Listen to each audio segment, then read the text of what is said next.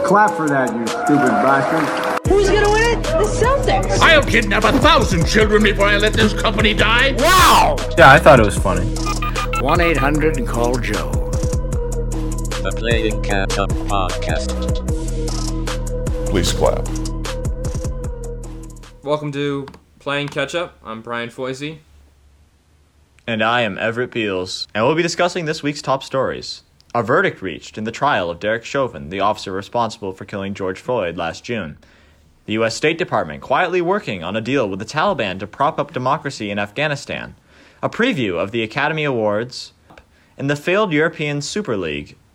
And in our main segment, we'll deal with the climate crisis, President Biden's lofty goals for emissions, and the ongoing summit of global leaders. But here's our first top story. Everett, you take it away. That's right. So, Derek Chauvin, the former Minneapolis police officer who killed George Floyd by kneeling on his neck for 9 minutes and 29 seconds, has been found guilty on all charges in Minnesota District Court. The case was argued for nearly a month, and after 2 days of deliberation on April 20, 2021, the jury found that Mr. Chauvin was guilty of unintentional second-degree murder, third-degree murder, and second-degree manslaughter. Judicial sentencing for Mr. Chauvin is set to take place 8 weeks from now, with the charges potentially accumulating to over 40 years in prison. Now, obviously, this story is great news for anyone who believes in justice in the American justice system, but also it's an incredibly rare thing that has happened. Not too often do you find police officers held legally responsible for murdering people in the line of duty.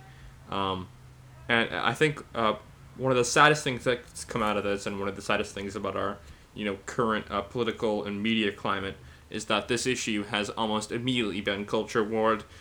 It's not necessarily, a thing where we can all say, all right, this is, justice taking place. This is how, the court has ruled in this situation. It automatically becomes a right versus left issue. And you saw that in two distinct events this week. First, in Greg Gutfeld's Fox News outburst, where, he was sort of saying, I don't know if you saw the clip, Everett, but Greg Gutfeld was sort of going off about the George Floyd case, and he was, sort of saying, all right, I don't really care about this verdict as long as there's no more looting in my city. He's like, I'd rather that we just have this guilty verdict so that there's no more looting. And, he stood on this high horse and stood on the soapbox talking about how, he was so bad because his neighborhood got looted during the riots last summer. Right. And Judge Jean Pirro, who I think, am I saying that right? Is it Jeanine Pirro? I'm not exactly sure. Oh, it's Judge Jeanine. Yeah, Judge Jeanine Pirro was sort of defending the justice system, saying that we have to accept this verdict. Everett, have you seen this clip? I've not seen the clip, but I can imagine what she would be saying, I suppose. Yeah, it's sort of strange that Fox News allows these sorts of...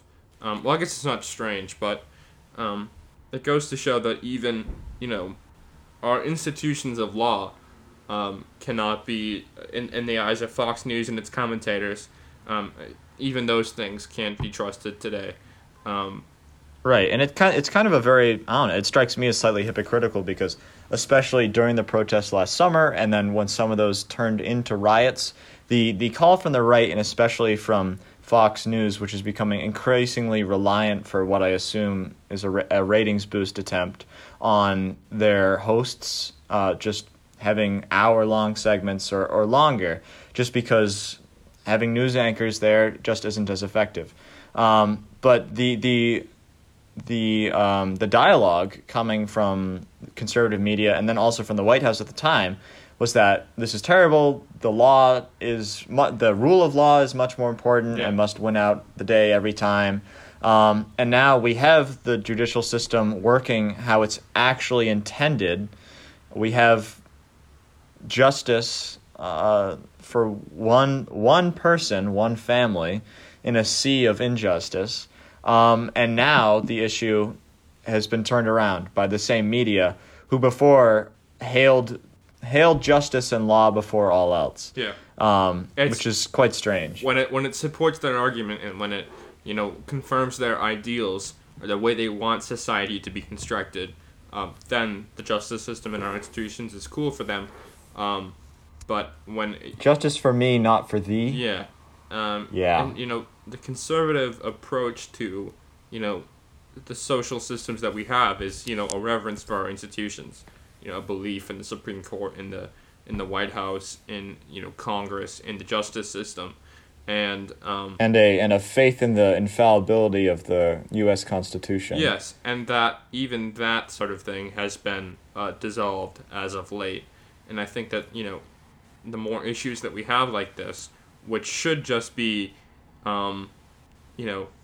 we all saw a video of a man getting murdered in the streets just because of the suspicion of a counterfeit dollar that he was trying to use to make a sale. Just because of that suspicion, he was killed, and we all saw that video, and even that can't be confirmation of something. That we can't all see something and know that was a fact, and even now that there's been a ruling in court, we still can't all come together and recognize that the justice system has, made this decision. It still, depends on... Right, and unfortunately, I think it's fair to suspect that, at least for some, where it should be like, this is a very clear-cut, extremely forward tragedy that happened, and if now, as you said, we have this legal ruling, which, since they put so much stock in such a thing, well, that should be definitive. But it feels like just another opportunity where it's like, well, there needs to be another side so we can own the libs. Yeah. Not to balance an argument wherein there are possibly more than one correct side, but now where you quite literally have a legal binary of a defendant who was guilty, even then, there has to be a devil's advocate for just in the name of, well, the liberals are going too far in using the justice system we love. To the other side of the aisle, Nancy Pelosi gave a very strange speech on the steps of the Capitol following this verdict, where she, in a way, thanked George Floyd for dying so that he could bring this justice. It's very strange. It was a very strange take, and I think it really shows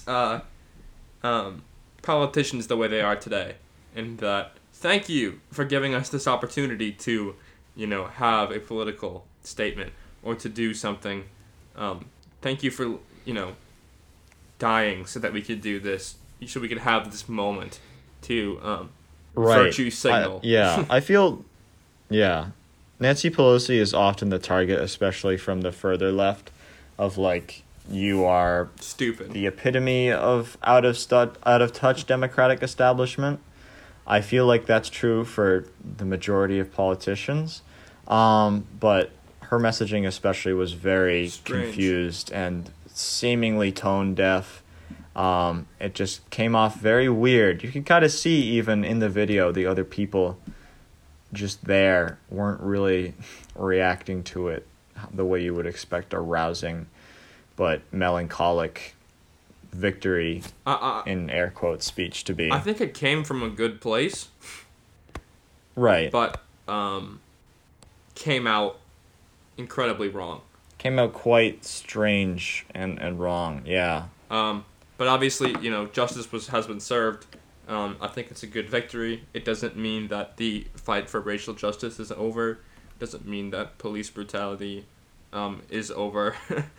But I think it's a step in the right direction. Right. I feel like, more than anything, it feels like after a year or more of a lot of despair, and especially like even the day of that trial, the decision being released, there was another police shooting in Chicago.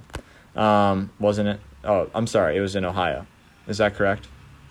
Columbus, Not Ohio? entirely sure. but I don't know what you're talking about. I apologize for having it mixed up. I believe that day it was Columbus, Ohio. A young girl was shot by another police officer. But I think more than anything, and I believe the president was sort of saying that in his... Actually, before a verdict was reached, he gave a speech, said he was hoping that the right verdict would be made. And then afterwards, he was pleased and sort of echoed a lot of what Brian just said and what a lot of other activists have been saying. It's like this is a beginning. But I think after like a year of sort of despair, feeling like nothing is happening or changing, this is at least like one little chip, which feels like a step towards an atmosphere which is more accountable, where, you know, it's not always like another person dies, media stirs it up for a week, and then it just joins a list of names, where now it feels like maybe we can have a real change, hopefully, to where there's at least some accountability. What's our next topic, Brian? As we all know, President Biden has announced his intention to withdraw all American troops from Afghanistan by 9/11/2021. Obviously, a symbolic meaning to that date. However, I think we could all agree that the situation in Afghanistan has not improved since our arrival there, and some could argue it has worsened. But a report in the New York Times and also some public statements by Anthony Blinken indicated that the White House is trying to construct some sort of peace with Afghanistan and with the Taliban. So the U.S. Secretary of State Anthony Blinken said that the Taliban will have to moderate themselves and democratize their government in order to get international recognition. It's sort of the similar claim to, or I find it similar to, Bill Clinton's decision to open up trading with China during his presidency, believing that the American culture would, soften a lot of the authoritarian aspects of the Chinese regime, which obviously at this point, we can tell it has not. I think they're doing a similar situation here where the White House needs to end this war. They have to get our troops out of here, but the job is not done. And so now they're just, sort of saying, I think this will be good because they're going to have to not be such an authoritarian Sharia law government to, if they want international recognition. Is there evidence that they want international recognition, that they want to be part of the international community? I don't think so. People who are on the side of the White House argue that, yes, there have been some softening of hardline, Islamic rhetoric. But others say that this is just, an attempt by the White House to say, we're done here. This will be good. Anthony Blinken also announced that the Biden administration would commit $300 million in humanitarian aid to the Taliban in Afghanistan. So how did this, our longest war in American history, end up with us basically ceding control back to the enemy we've been fighting, and also end up with us giving them $300 million in American taxpayer dollars to moderate their regime? I don't understand how this could be a victory in any sense, and I don't understand, I understand the pickle that the White House is in right now. They obviously can't, keep troops in there longer. They can't, up troops in any way. They can't increase the operations that we have in Afghanistan. But the job simply is not done. The situation has not gotten any better. We had a lot of land for a while. We'd taken back control. And now it seems that we're just sort of, coexisting with the Taliban, which we came into Afghanistan to get them out of there. We believed that they were harboring terrorists. And now we're just giving it back. We're just like, yeah, you can have the country back. Here's $300 million. Everett, what's your take on this? Yeah, well, I don't intend to naively make a direct comparison to the end of the Vietnam War. But it's obviously similar. What did they call it? What did the military call it then? A withdrawal, a retreat with honor. Yeah. Withdraw with honor, something. It is difficult because certainly the White House, as you were saying, is in an extremely difficult position. Mm-hmm. We understand that this war must end. We need to get our troops out of there. Needed to a long time ago. But the question is, first, when this war was begun, what was the intention, and what responsibility now, if the war was started on false pretenses or there was no way of winning such a war, then what responsibility does a modern American government, 3 administrations later, have? Does it mean that we accept our blunder and attempt to finish a job?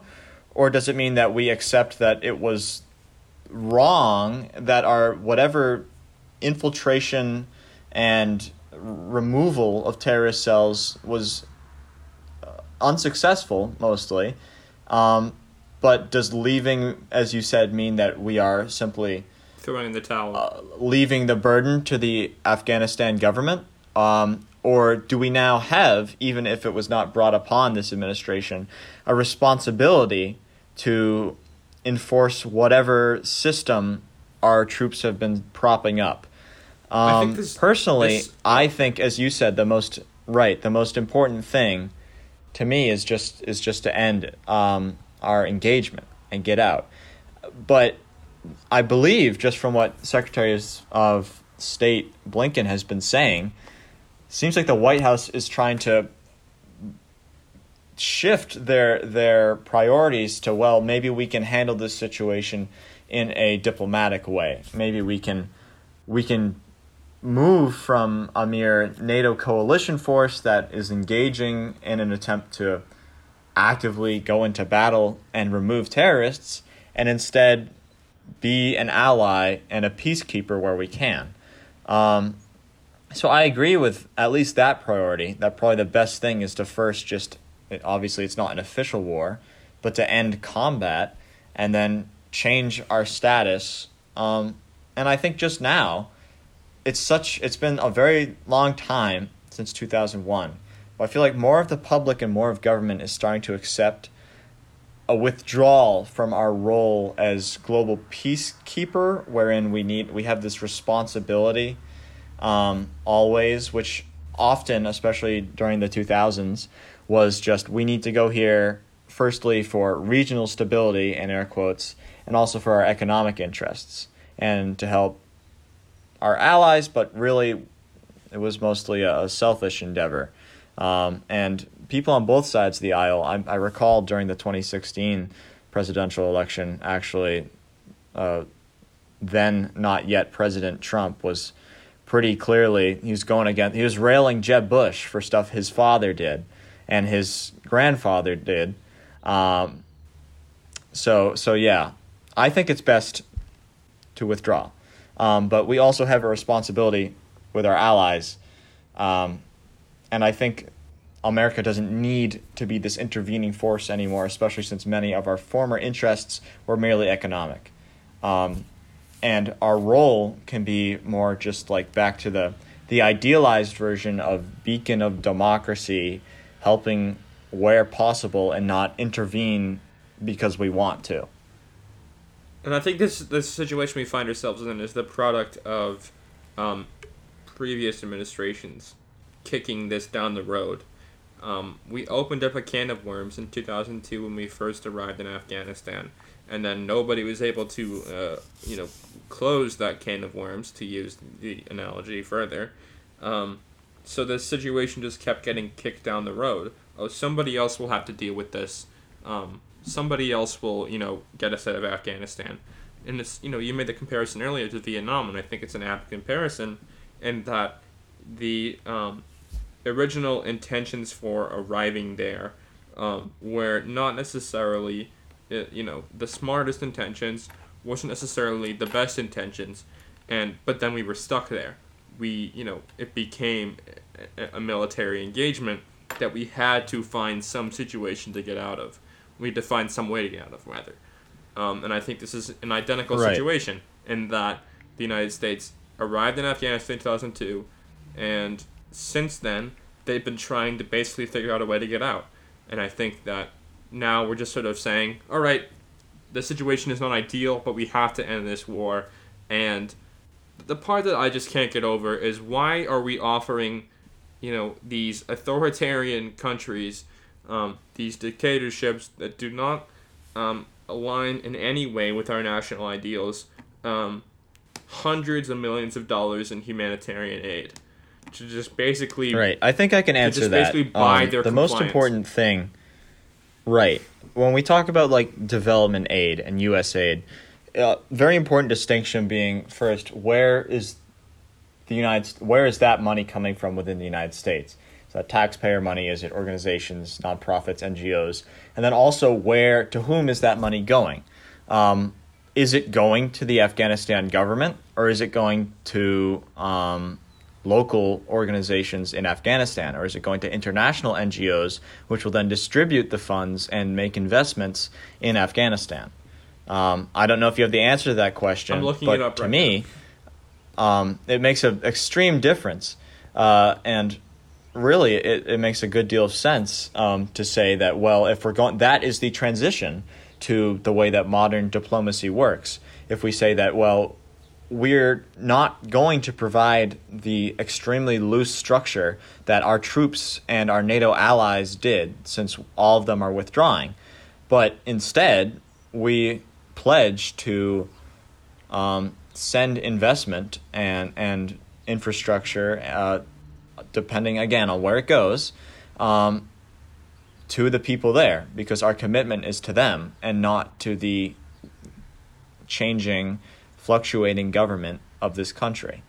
So, I mean, that's the difference. To interrupt, sort of, to clarify what this humanitarian aid, I'm reading now from the New York Times. It says, on Wednesday, Mr. Blinken announced that the administration would work with Congress to expedite a commitment of $300 million in humanitarian assistance for Afghanistan pledged last fall under the Trump administration. So the general theme of this article is that the White House believes they can moderate the Taliban, who they just now assume are going to take over Afghanistan when they leave. They think they're going to be able to moderate them and get them on their side by giving them an air of legitimacy and giving them humanitarian right. Also, aid.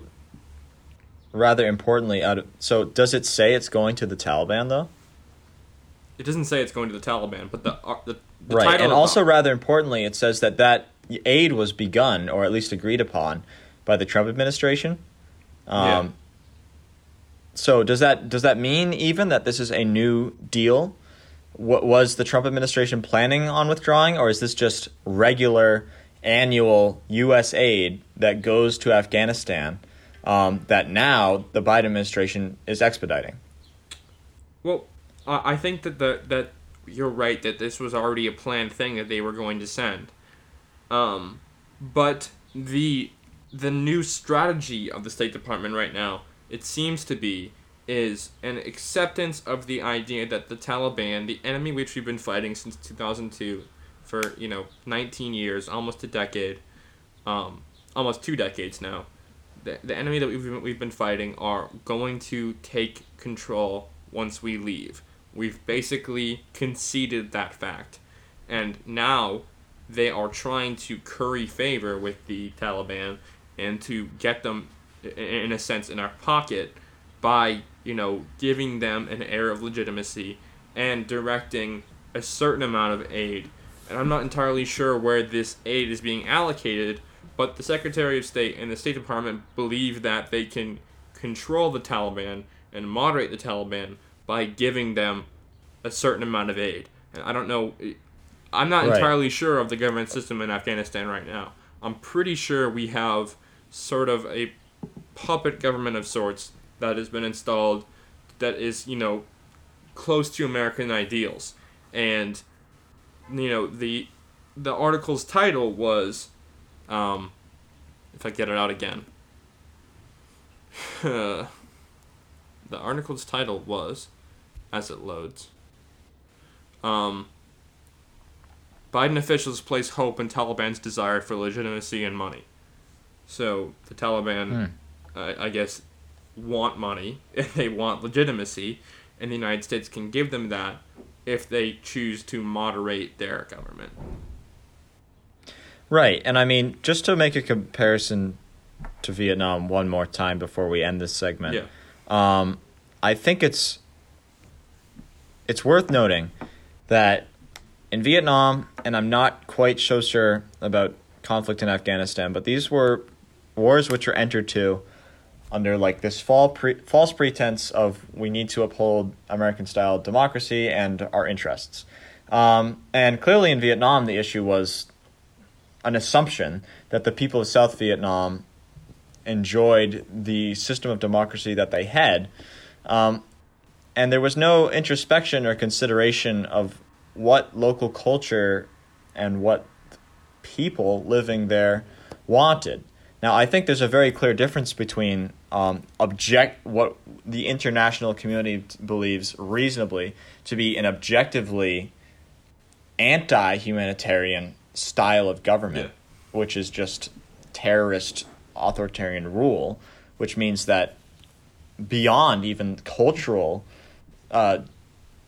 differences, it means just people do not have the rights they would normally enjoy even under a traditional cultural government system.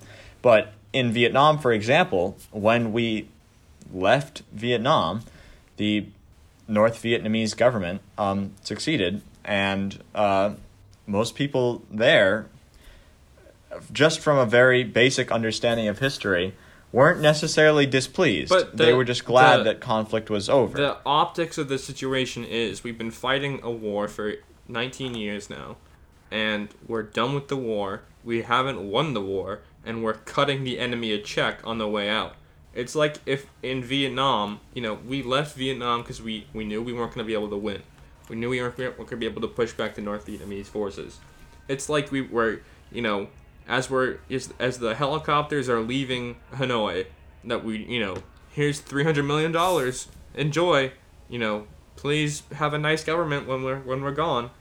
I just think that the optics of the situation, above anything else, are disastrous.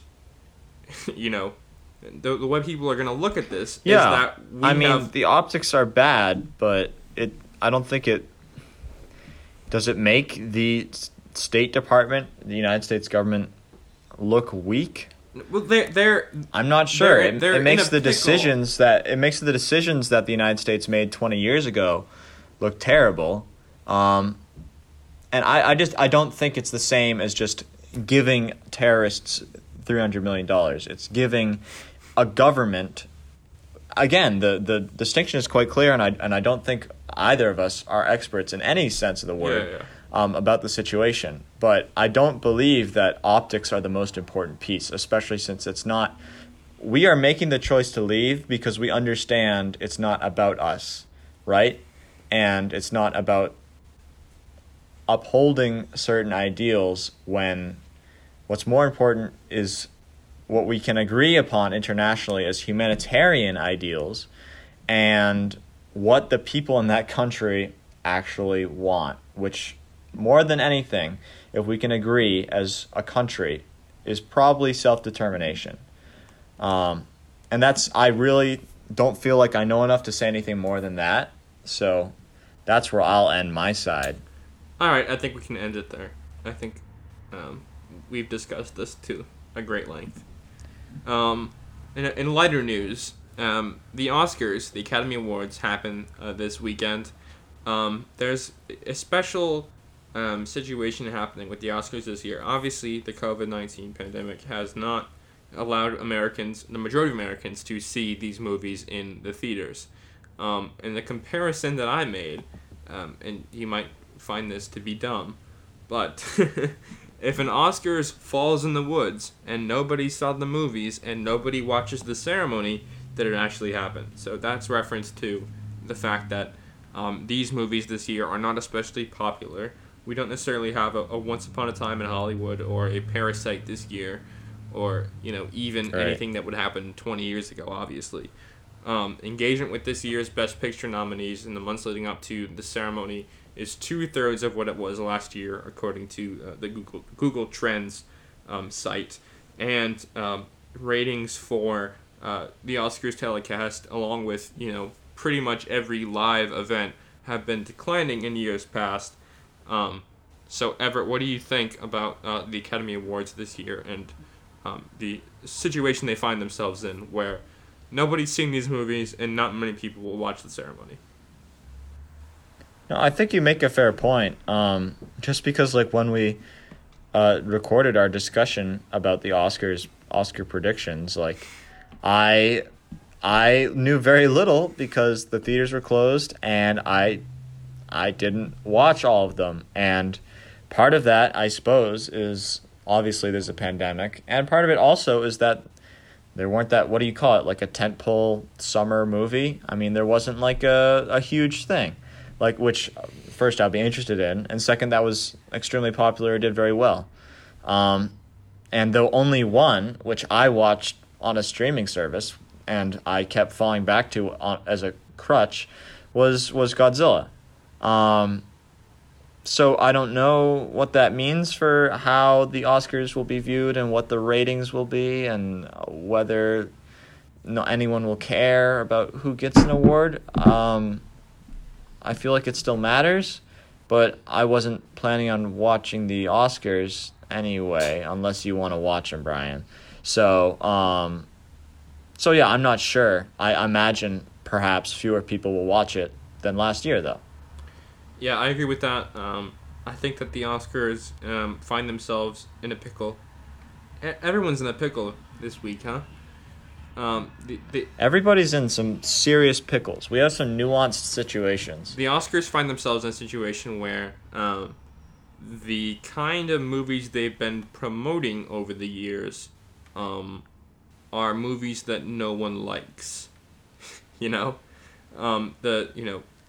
Years ago we had that situation where the Oscars introduced a popular movie category. Do you remember this? I think it was like 2018 or 2017 or something.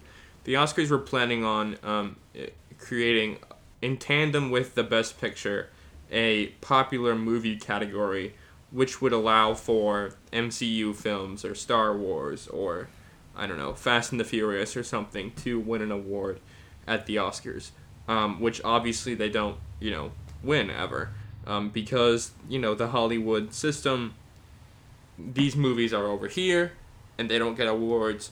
These movies are over here and they get awards. But American, sensibilities as they are, we've shifted towards the movies that don't get awards. Those dominate the culture. So it's a sort of thing where the two sides are pulling away from each other, that the big box office movies are not, artistic in any ways, and the big artistic movies are not necessarily, appealing to a commercial. Yes, not successful in any commercial and I feel sense. like there a few times the two that you noted were both. Yeah. I don't have the box office statistics for like Parasite or Once Upon a Time in Hollywood, but I felt like those were very or even like A Star Is Born received movies.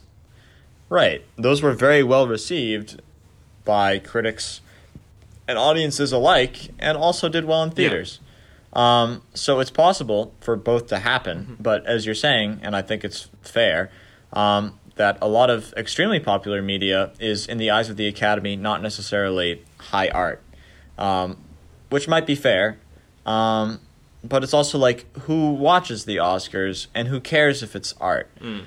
People who like movies a lot, probably.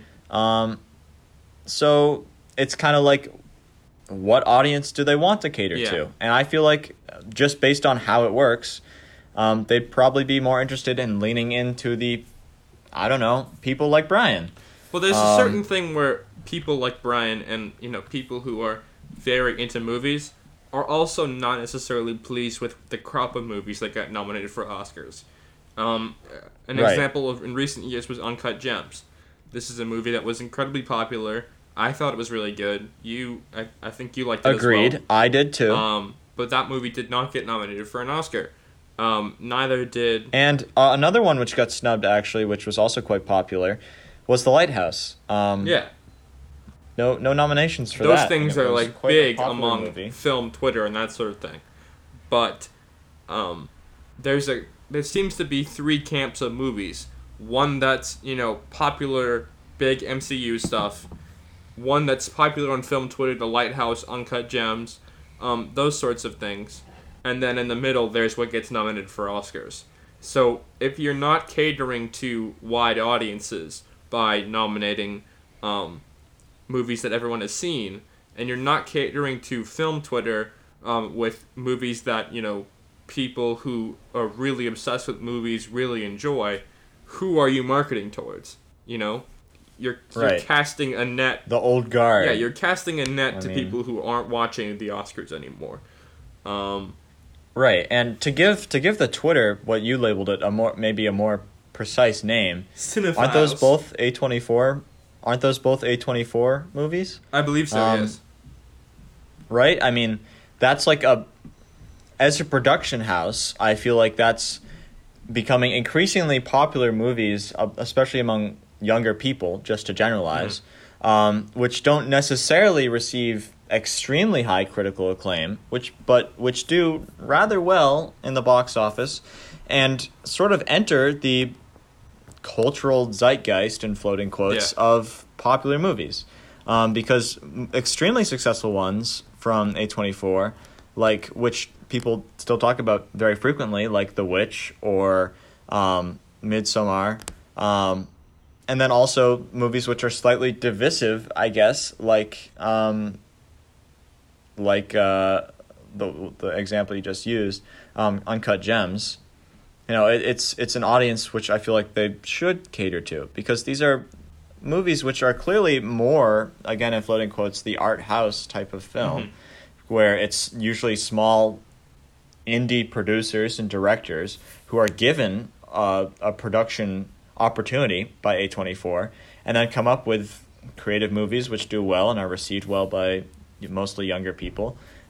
There's no reason not to recognize that, especially since what I guess the Academy standards are success and artistic value.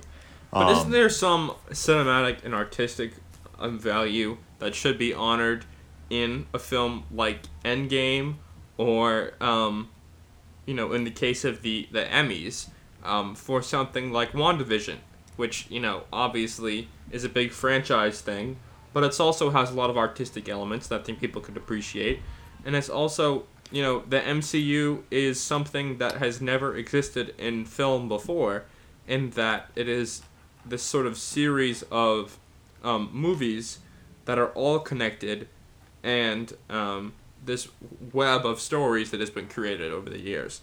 And I think right, and it is art, right? But the it seems like the dialogue, to boil it down to like one person, has always been like Martin Scorsese representing movie world and Hollywood, and everybody else using Marvel movies as of examples. And Martin Scorsese is like, that's not art, and everyone else is like, sure it is, and I like it. Yeah, I'm not saying the Minions should win an award. I'm not saying that Fast and the Furious, where they send a car up into space, that's cool, but Godzilla vs. Kong should not win an Academy Award, but we should at least consider the cinematic and artistic merit of something like Avengers Endgame, or something like, I don't know, Star Wars. Yeah, Star and maybe Wars it movies also weren't means, quite like, that, obviously... Yeah, I mean, an Academy Award is... It is... In Hollywood, it is the end-all, be-all. That is the thing that shows that you are the best. Yeah. But also, I mean, does it show that maybe there's a shift in the culture to where an Oscar is cool, but I don't really care. Yeah. And for all these other movies, I mean, there are tons of film festivals. And also, the way that people enjoy movies with the advent of the internet is like... I can just... I don't need, like, an Academy to tell me what I like, and there are plenty of other people who like it, with whom I can connect instantly. So, so maybe it's a change in, like, authority figures. But that's enough about the Academy, I think, right, Brian? Yeah, this is a topic for a different time. Maybe next week we'll talk about this at greater length. All right, and our final headline of the week, the European Super League. We're joined to talk about this by... Should I give him a senior title? Give him a senior title. our senior football correspondent, William Schechter. Thanks for coming on. Really appreciate it. Oh, it's my pleasure, honestly, to come here on this here podcast. Really, it's my honor. I don't know what I deserve, or in what world I earned the title of being an expert, as I am just a fan, but I guess I do know a thing or two about football. And It's not often we get a footballer on the show. that is true. That's A true. baller of the foot. That's What's too your true. favorite club, William? What's your club of choice? My favorite club is Roma. Wow. AC Roma. Now that's Italian, isn't it? Yes. So Great. I don't think that they joined the Super League, did they? No, they're not big enough. They're And too that's tiny. okay. Let me explain for a moment what the Super League is, and then we'll talk about how we feel about it. So, basically, for those who don't know, the way that European football works is that each country has their own little league. Think of it, I don't know how you would think of it. Each country has their own little league. It's sort of like the divisions that we have in, the NFL or the NBA. And then they come together for what is called the Champions League. So the top 4 teams in each of these national leagues come together and play in the Champions League tournament. But for a number of years, there have been only a few teams that are, at the top. These are the richest teams: Liverpool, Manchester United, Real Madrid, and a few others. And they were sort of like, hey, we're the biggest teams in this Champions League. We're the ones who win all the games. And why do we have to follow their rules? We shouldn't have to do this. We're going to start our own little thing where we can just, share in the wealth and have a great time. Think of it for American fans as if the NFL, was like adding a whole bunch of weird rules, and then the Cowboys and the Patriots and I don't know, who else would you throw in there? Tampa and Kansas City. They were all like, we're the only teams that matter. Who cares about the Jacksonville Jaguars? Let's get the hell out of here. Who cares about, I don't know, what's another bad one? Tennessee? Irrelevant teams. No, they're cool. No, man, the Titans are kind of... Titans are cool. The Browns are relevant now. Yeah, the Falcons. Yeah. And then they got the hell out of there. So Georgia this did. happened. These, football club owners announced this, and pretty much every person on earth hated it from the start. There wasn't really anyone who was saying, wow, this is great. I can't wait to see all the best players play each other all the time. No one had that take. It was horrible, universally hated, and now it sort of seems like it's not happening anymore. But William, as our chief football correspondent, what is your take on this European Super League disaster? Disaster is the right word. First of all, I just want to say, I don't know why earlier I accidentally said AC Roma. Obviously, they're my favorite team. I was thinking of AC Milan because they're in the Super League. It's AS Roma. Wow. I misspoke. Wow. I know, I'm an expert who doesn't even know his own favorite teams. Stupid. But moving on, Super League disaster, honestly, as you said, almost unanimous hatred. And it's quite interesting to see, fans of Manchester City and Manchester United or Barcelona and Real Madrid come together, unify in their absolute pure hatred of the Super League.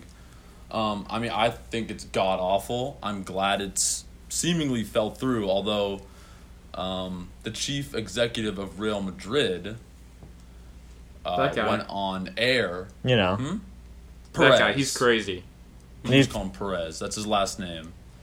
Went on air and trying to say that the Super League wasn't dead, even though it pretty much is. All 6 Premier League teams are out, and the other teams have suspended operations. And for So it's the really, uneducated fan, Premier League is like the top teams in the sorry, English yes. in the Premier English League football are league. the top English teams, yes. And you kind of hit on this earlier. So they're the 5 main leagues in Europe across 5 different countries. So the Premier League in England, Bundesliga in Germany, Bundesliga. Ligue 1, Bundesliga. Ligue 1 in France, Serie A in Italy, and La Liga in Spain. Now, there were 12 teams in the Super League, 6 Premier League teams, Liverpool, Arsenal, Chelsea, Manchester City, Manchester United, and Tottenham. 3 Serie A teams, Juventus, AC Milan, and Inter. And then 3 La Liga teams, Atletico Madrid, Real Madrid, and Barcelona. It's kind of interesting because really these teams are all bitter rivals. AC Milan and Inter Milan hate each other. Atletico Madrid and Real Madrid, Barcelona and Real Madrid, Manchester City and Manchester United. So to see them all colluding in a sort of, in a Super League goes to show where the real priorities are, and it's purely money. It has nothing to do with anything other than money and control. And obviously, the fans, they don't want to see that. It's a whole load of crap. They don't want to see them, because the problem was it was a closed league, which means there's no movement really of the teams. Now they said that there would be 5 teams every year that would come in and out based on their placement in their domestic league. But really the fixed core of the league would stay the same every year, and nobody wants that. Like domestic leagues, like the Premier League, for example, there's relegation and promotion. So, the bottom teams of the Premier League go down a level, and the top teams in the Championship, which is the second division of English football, the top 3 teams, pretty much. I mean, there's a little tournament thing at the end, but top 3 teams basically go up to the Premier League. And same thing with the Champions League. None of the teams are guaranteed every year. It's different every year. You have to qualify in your domestic league. So nobody wants to see a league that's sort of modeled after American sports, where the teams are fixed every year. And even if you finish bottom of the bin, doesn't matter. You're still in. You're still making millions of dollars off of that, the ad revenue. A political point to make, and this is an interesting one, and this isn't an original idea. People have been saying this. The American model is sort of a socialist way of doing things. Every team, no matter how bad you are, you still get to compete.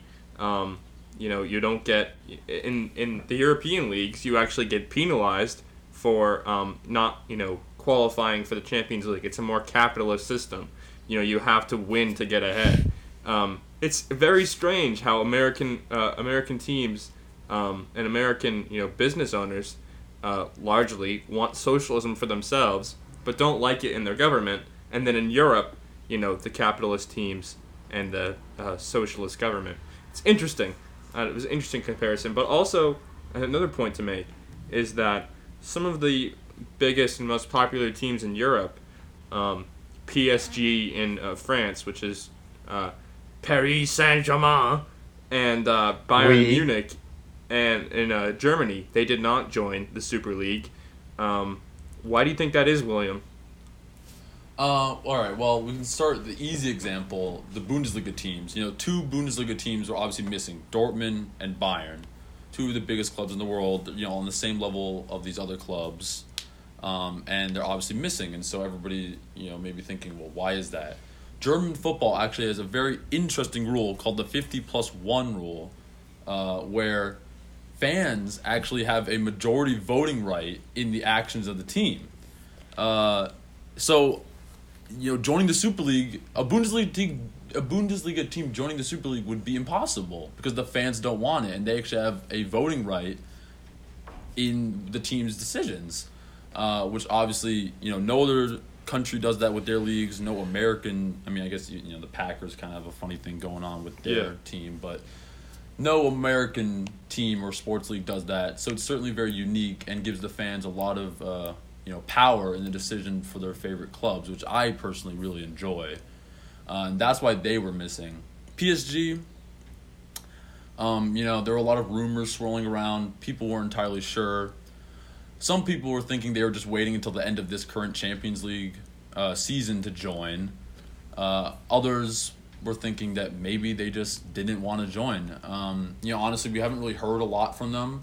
As far as I'm aware, I have not seen any statements from their, any chief executives or owners or anything like that. Where, like Dortmund and Bayern put out a joint statement condemning the Super League, so they were completely against it.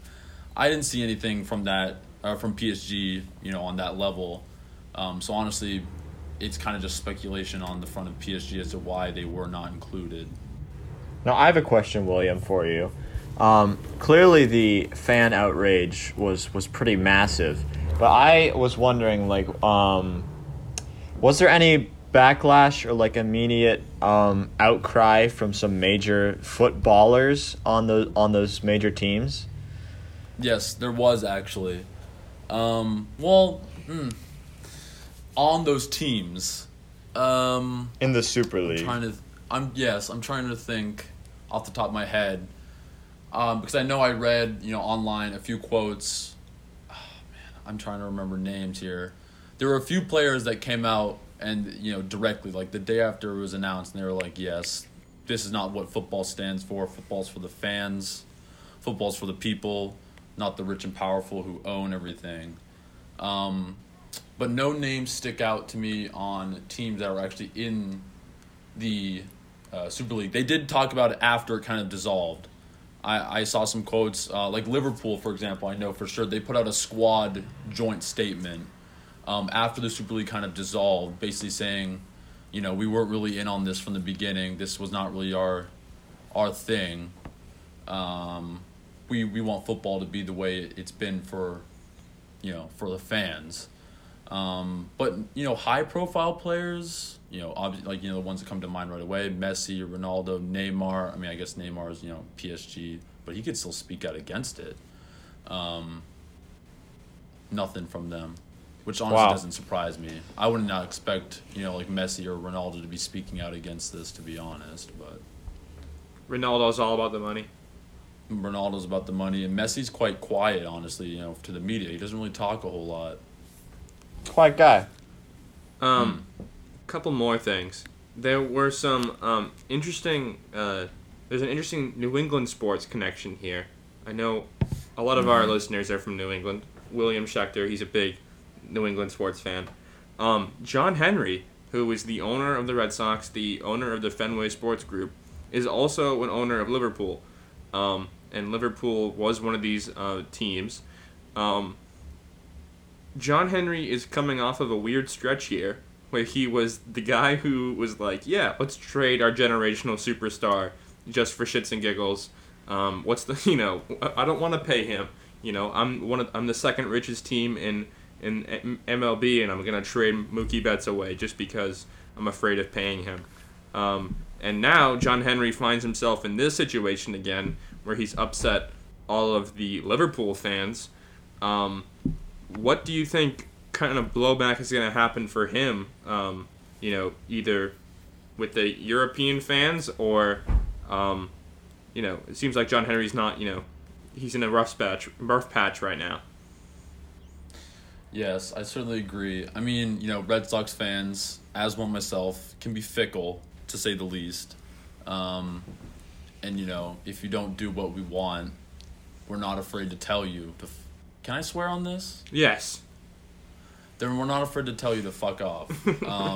So honestly, I mean, you talk about Mookie and getting rid of an outfield that, oh man, this really frustrates me. I know it's a little bit of a tangent, but, Benintendi and JBJ, an outfield that was loaded. I mean, gosh, one of the greatest outfields out there, especially defensively. I mean, geez. Yeah. And letting all three of them go. It's like trading Jason Tatum, Jaylen Brown, and Marcus Smart just because you feel like you don't want to pay for them anymore.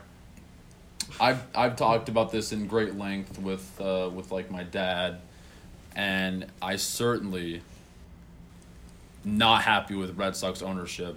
We win the World Series in 2018, and then they're like, all right, we just care about money. We don't want to pay people. We just want money. Let's burn it all down. I mean, they're good right now, but... True.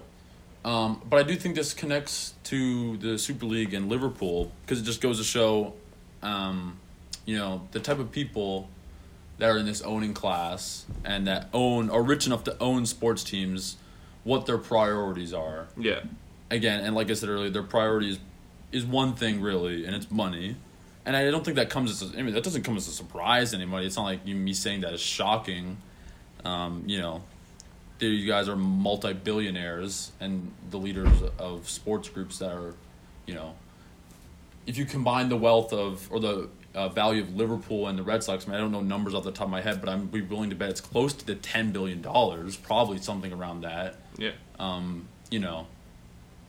They only want to see that go up more. Yeah. That's it. Crazy stuff. And you said talk about backlash. As for backlash on the front of Liverpool, I know that obviously, every fan group or fan base has been very upset, but certainly Liverpool, it almost seems like more than anyone else, because Liverpool is supposed to be the fans' team. Yeah. Ever since they were founded. You'll never walk alone, all that stuff. Exactly. They're the club of the people.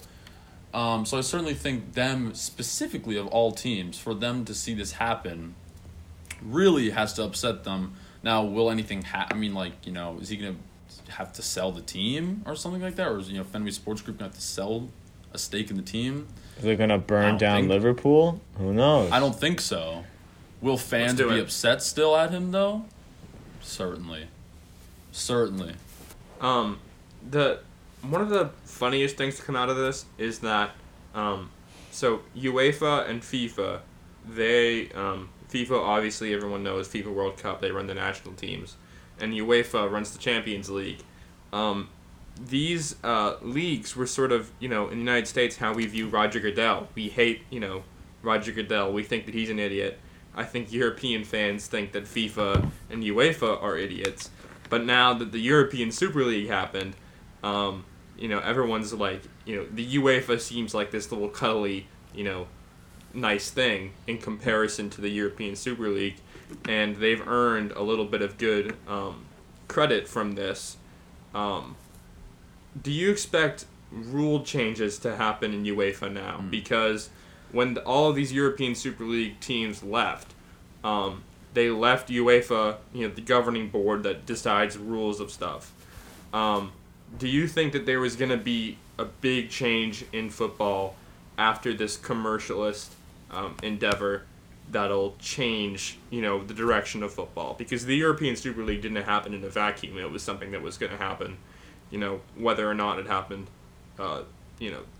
this week. Do you foresee a sea change in football to becoming a more populist endeavor? Well, first of all, a little side note. I think you hit on a really good point, actually, where UEFA, especially FIFA's pretty much hated by everybody because they're corrupt. Yeah. And UEFA, honestly, people don't really like the governing body of UEFA much either.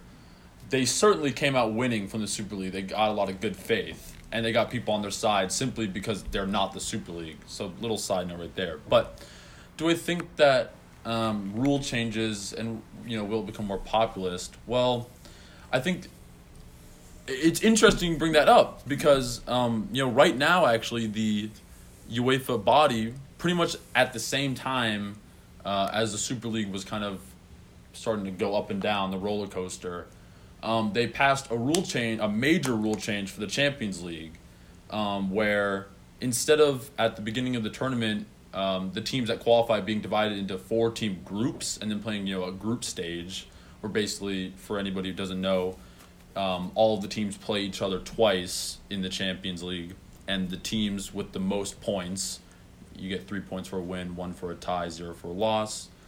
The two teams at the top of the group with the most points will go on to the knockout stage.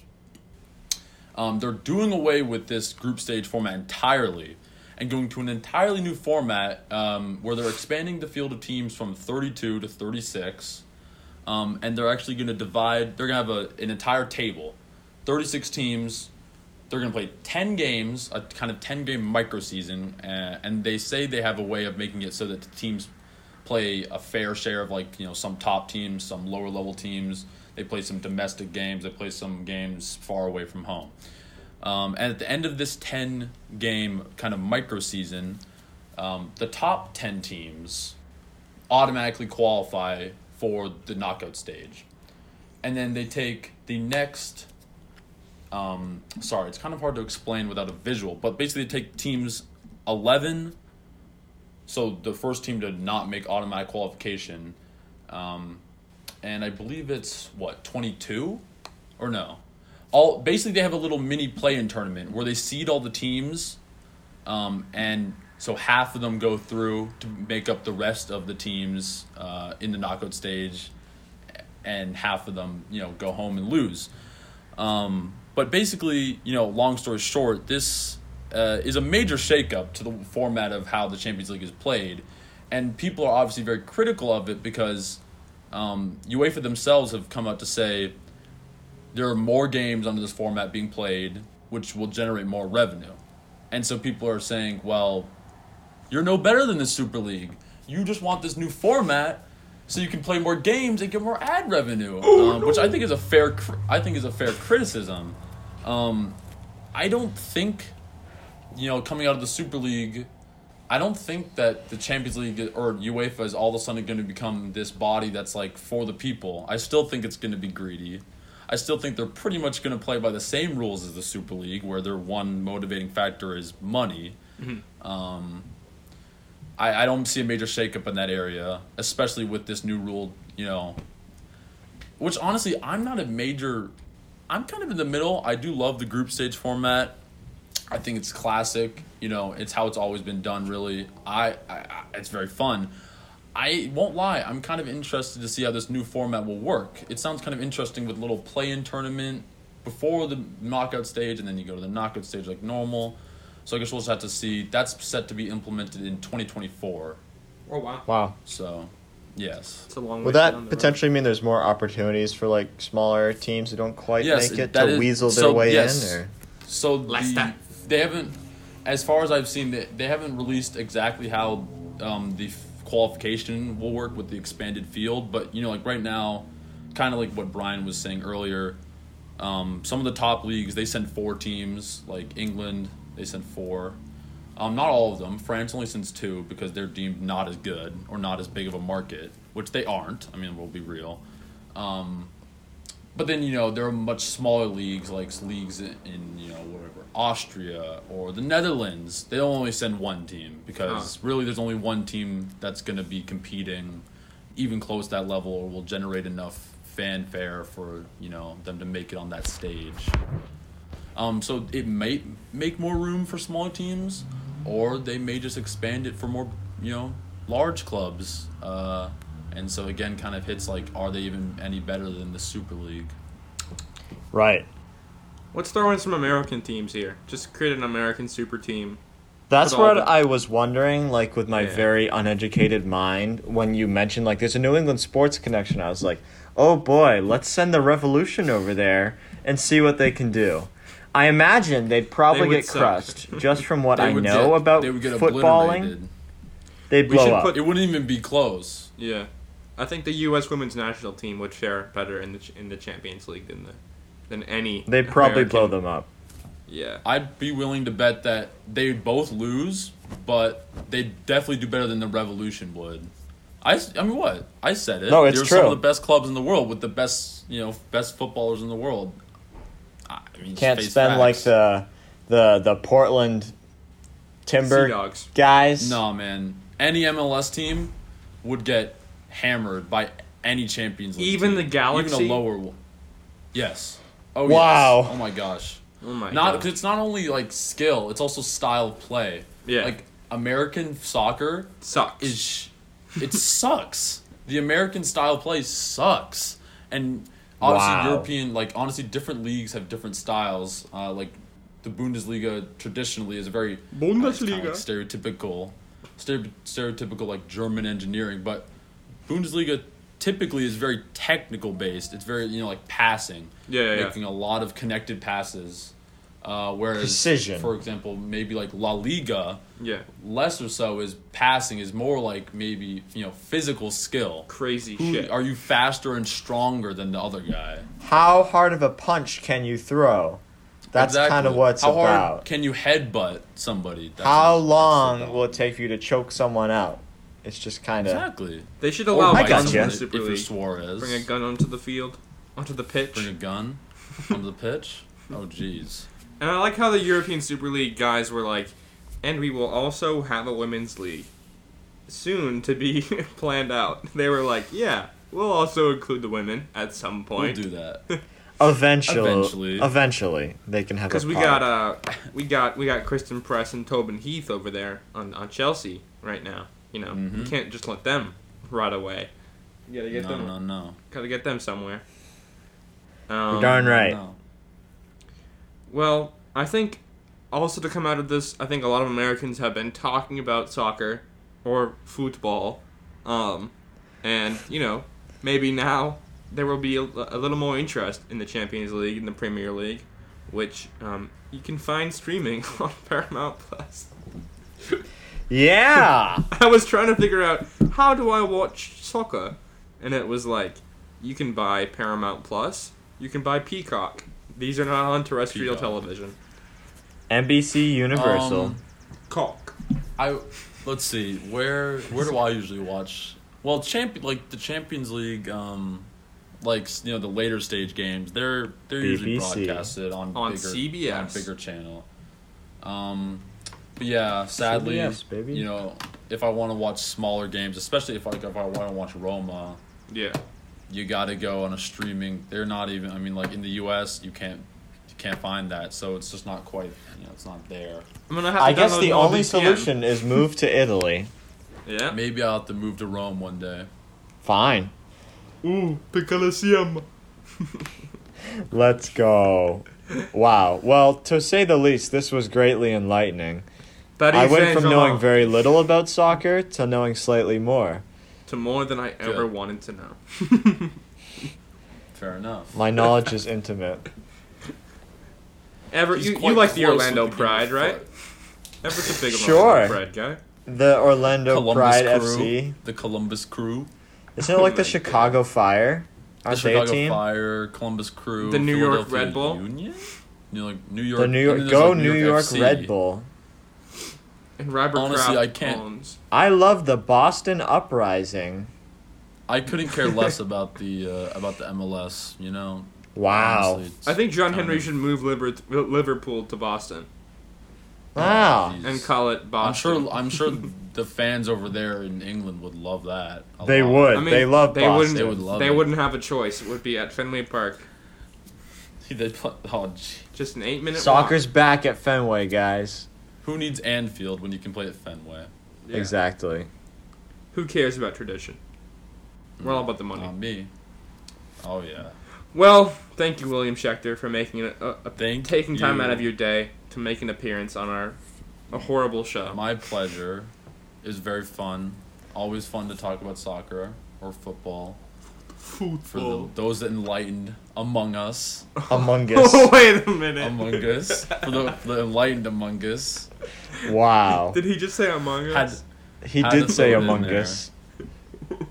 I'm a funny guy. Fungus Who are you? Among Us. Wow. There's a fungus among us. Yes. Great. Okay, guys, this is getting a little sus. Alright, it's getting a little bit sus. I might want to get out of here. William, before I why don't get you vent voted out of here before this gets I'm too at the suspect?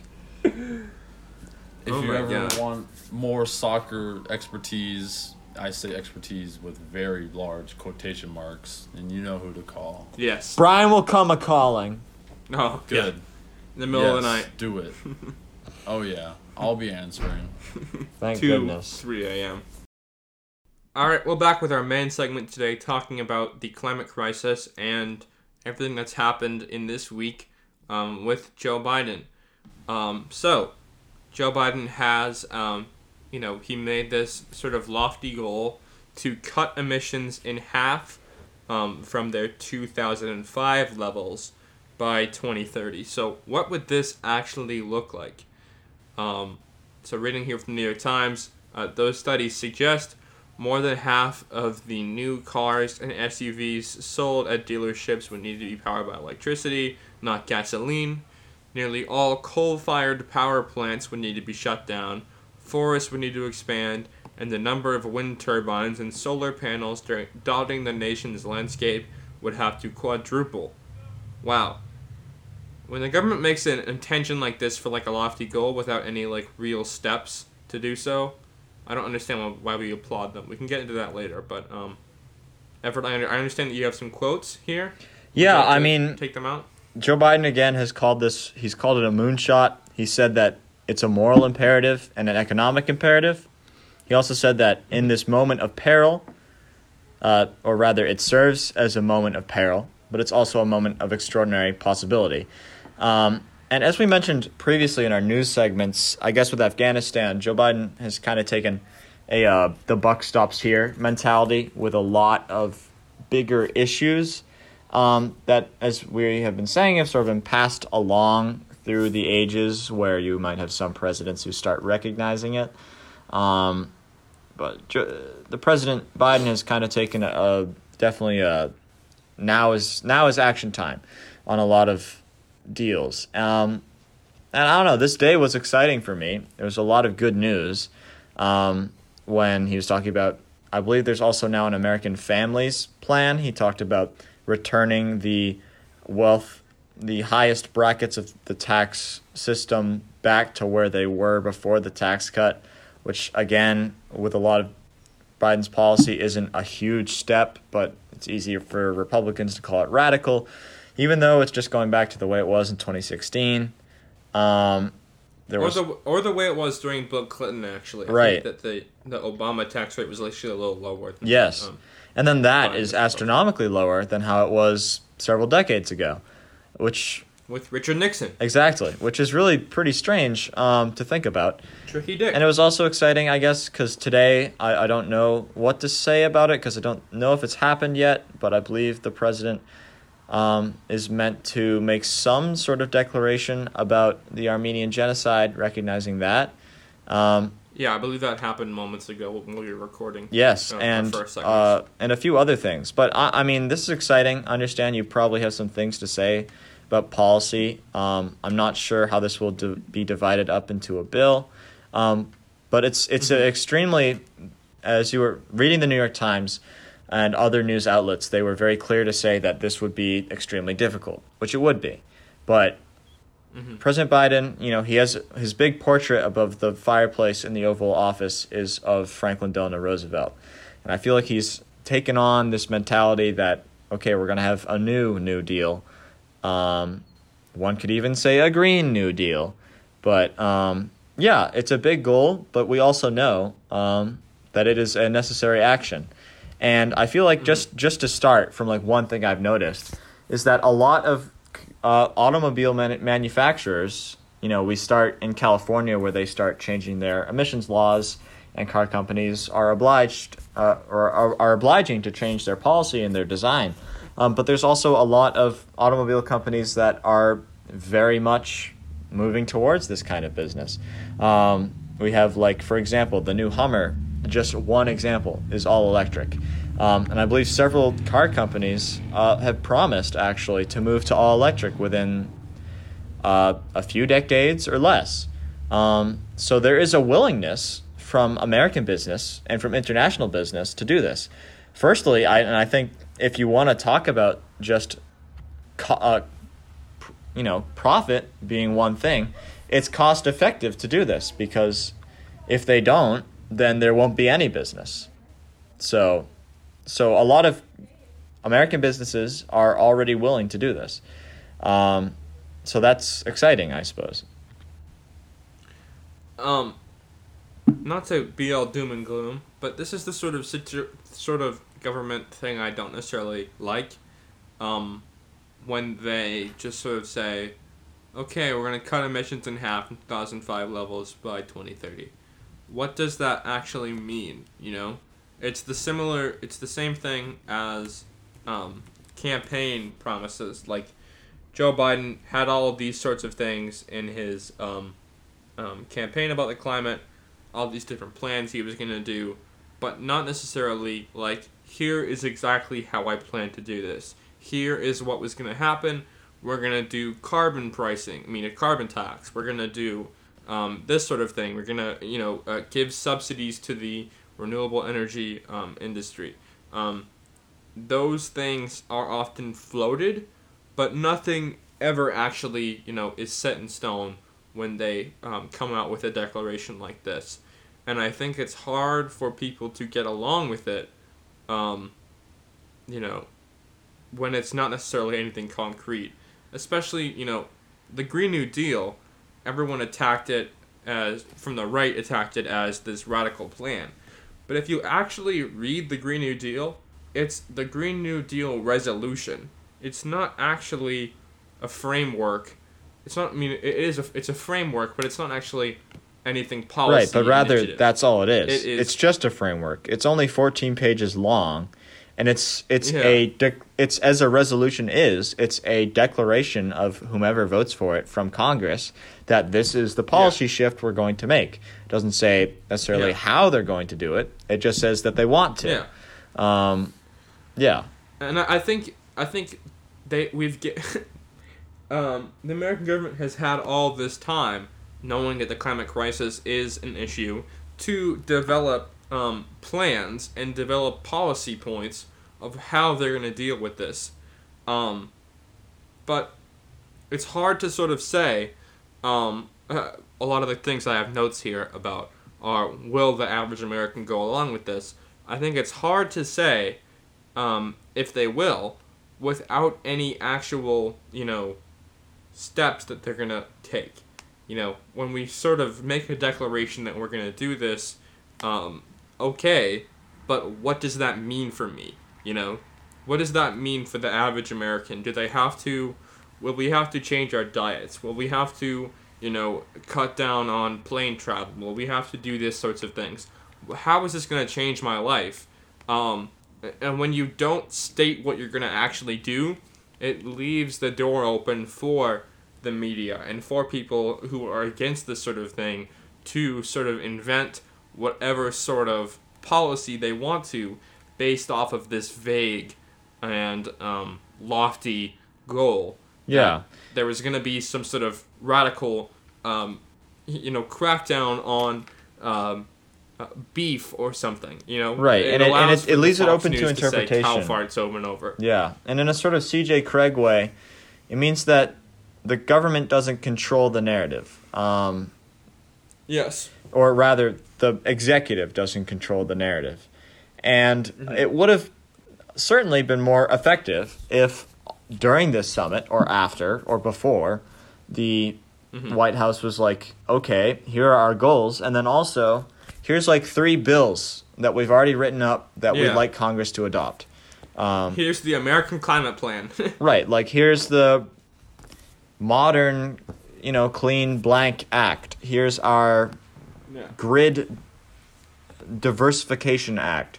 That would be great, and I think... And maybe that'll be in the American Jobs Plan, who knows? Yeah, I mean, that's possible, and as an infrastructure bill... One thing I've noticed is that it seems like, especially with midterms sort of coming along, Democrats and Joe Biden, as the leader now of the Democratic Party, are sort of positioning themselves to try and get their most important but also their most reasonably bipartisan work through first. Now, with the American Rescue Plan, you had no Republicans voting for it. Even though that was the most important thing they had. And now we're moving on to what is typically a very much bipartisan action. Something that is easy for most Congress people to get behind because everyone at home in their district is going to like it. If you say we're going to fix your roads, most people are quite happy about that. If you say we're going to improve your internet, that's a step in the digital age. But I feel like without partisan dealing and trying to set up the situation as Democrats are trying to do blank, and then from the other side, Republicans are trying to deprive you of blank, it's not tangible for voters. And if you can't prove that this is important, you and I here can say we know it's important, and the government can say, or Joe Biden can say, we as the White House know this is important and we need it. But if you can't prove to people why it's important, then very few will care. And that sort of relies upon delivering and passing a bill and signing it. Joe Biden has been pretty good so far in his administration, telling the American people, here's what I'm doing, here's how it's going to affect you. And I think that a lot of his political career, he's been a sort of salesman for government plans. Here's how this affects you. Here's what this will do to you. He's Scranton Joe. He can Right. talk to people. And that certainly was but his in this job. situation, he Right. hasn't done that. And that definitely was his job as vice president. He was President Obama said, "Okay, Joe, we've done our initial restructuring that we can do as the executive branch. You are now in charge of working on our stimulus package and selling it to the American people." And right now, in a similar way, that is sort of Vice President Kamala Harris's job. She is on a tour.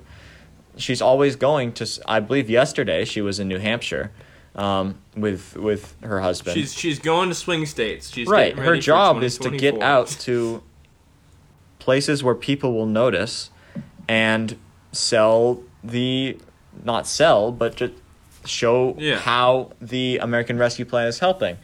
Encourage Kamala people Harris to is take on their your local vaccine. news. Go to vaccine clinics. Go to hospitals. But also go to businesses and restaurants, and that's sort of her job right now is sell the stimulus plan. When Kamala is on your local news while you're eating your Cheerios, it's much better than hearing Hoda Kotb tell you what the Biden administration is planning to do, versus hi, I'm Kamala. Today I'm in New Hampshire. Here's what we're planning on doing with the American Jobs Plan. Right, and I mean that is the highest level of government doing it, but it's also, to me, I feel like that is the best thing they can do. That's the most effective way to get out there and be engaged. And I believe we talked about before, and I won't go far in this tangent, but the problem with the end of the Obama presidency, and especially during the initial reconstruction after the 2008-2009 recession, was, well, let's come up with our 20-step plans and our projects, and let's make sure that it's as seamless as possible and no one has to see it. It's just let's restructure things. We'll have to make a lot of compromises, but that's okay. And then there was no effort other than Joe Biden being in charge of trying to wrangle, herd the cats in Congress to get people to vote the right way. There was no real effort with a lot of the Obama administration's major policy proposals and accepted, actual bills that went into law to actually show people, here we are, this is what we did, you're welcome.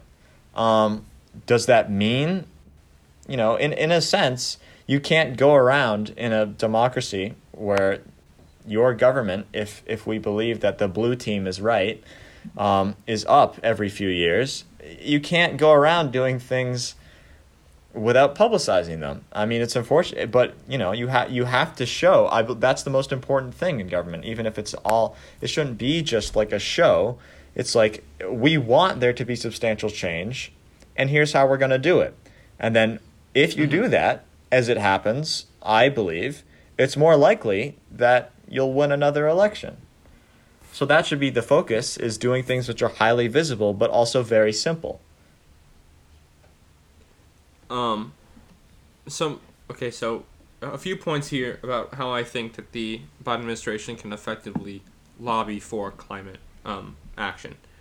The first being, I think, extreme weather incidents. Just sort of saying, a lot of people say that the reason we can't get off the ground with climate change action is that people perceive it as something that will happen in 30 or 40 years. Right.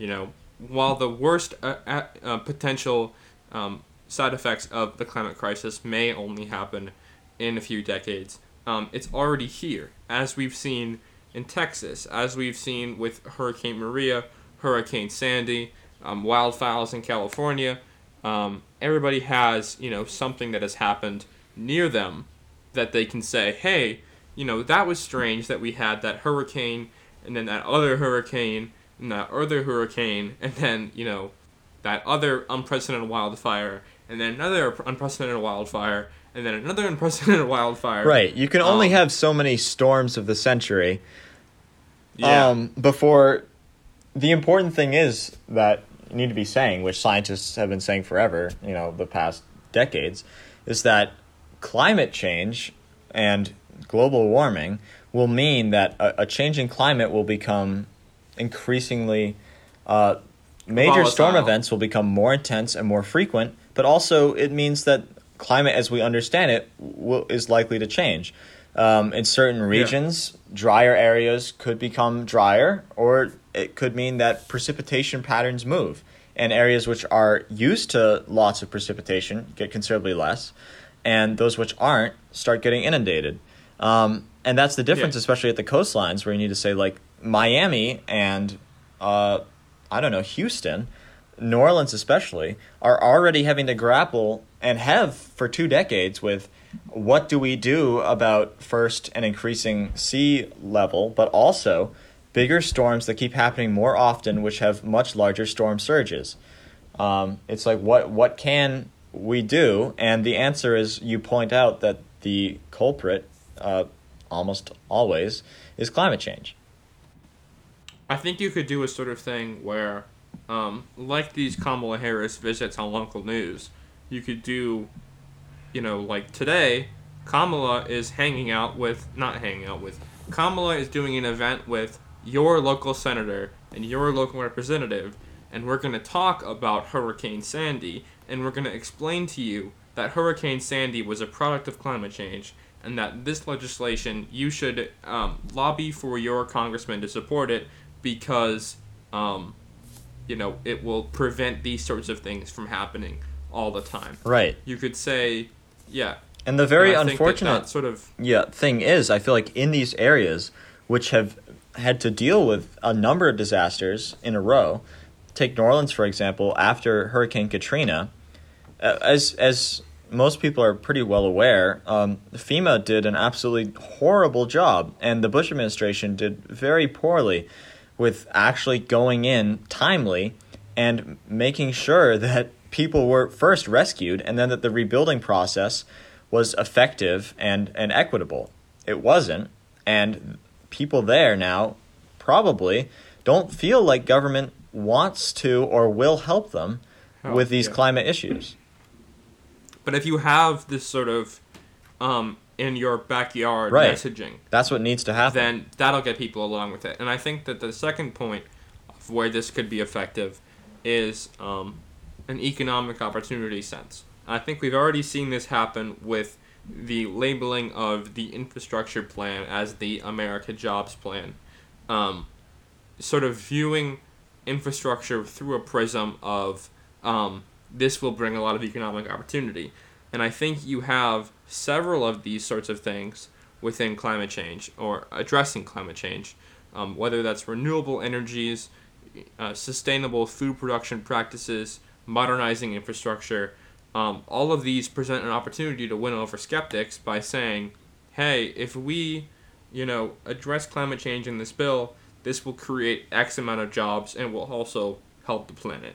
I think you've already seen this messaging start to come out, and I think that that would be an effective way of getting people on board. Yeah, and I right agree, now, because that's sort of the most important. That's a major selling point. It was for the initial Green New Deal launch, and it is now, again, for the relaunch. Same people, Ed Markey and Alexandria Ocasio-Cortez.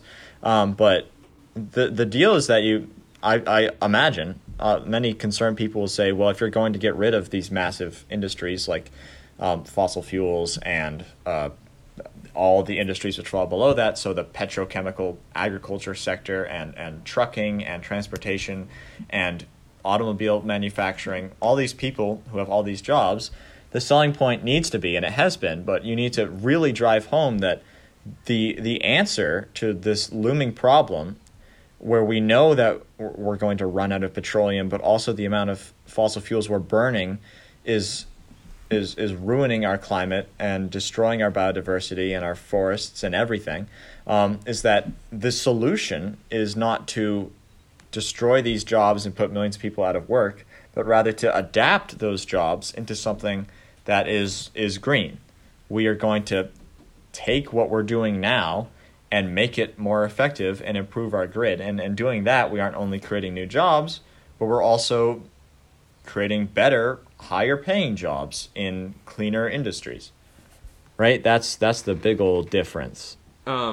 So I've been critical in this segment about not necessarily having actions. Actions speak louder than words, but I think That's that right. the climate summit that's happening right now is an example of taking action. And Biden right now is trying to bring together world leaders and business leaders to discuss solutions for climate change and get everyone on board. And I think an interesting part of this is climate diplomacy.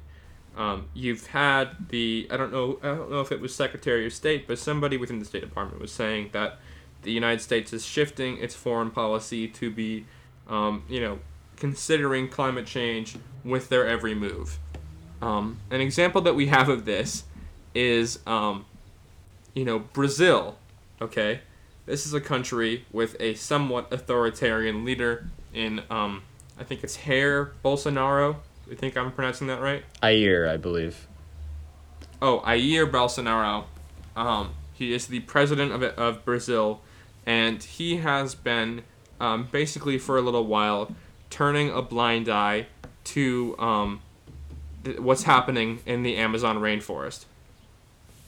Right. Yeah. No, you're certainly right. I mean, I'm no expert in it, but in a lot of my classes, I remember in high school, but also now, we talk a lot about Bolsonaro is sort of compared sometimes to Trump in that he sort of denied COVID-19's existence and then he caught it himself, and he's also sort of a climate denier. But from what I understand, the Brazilian government has a large apparatus for dealing with climate change and handling how the rainforests are used and developed, and also in interacting with indigenous tribes in West Brazil.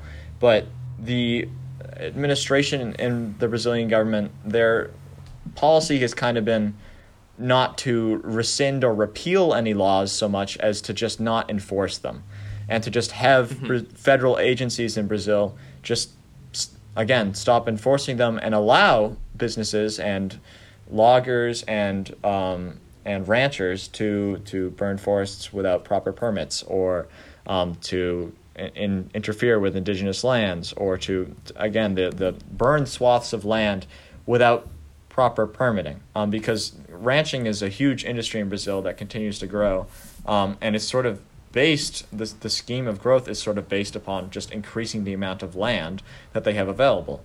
And the current government sympathy has been, sure, our rainforests are an important resource, so why don't we use them? And their answer to that is just to stop enforcing environmental law. So Jair Bolsonaro, President Bolsonaro's new thing is that he is saying that he will crack down on the illegal deforestation in the Amazon, and he will, become a more friendlier to climate change president. But he is asking for humanitarian aid to do this. We talked in an earlier segment about humanitarian aid. It's difficult to parse exactly what it goes to, but I think you could say that it's sort of an extortion scheme, that Bolsonaro is saying, sure, we'll stop burning the Amazon if you pay me to do it. Are the United States and the European Union just dumb enough to fall for it and give Bolsonaro the money that he is requesting to stop burning the Amazon? Do you think that they'll do this, and do you think it's smart to do it?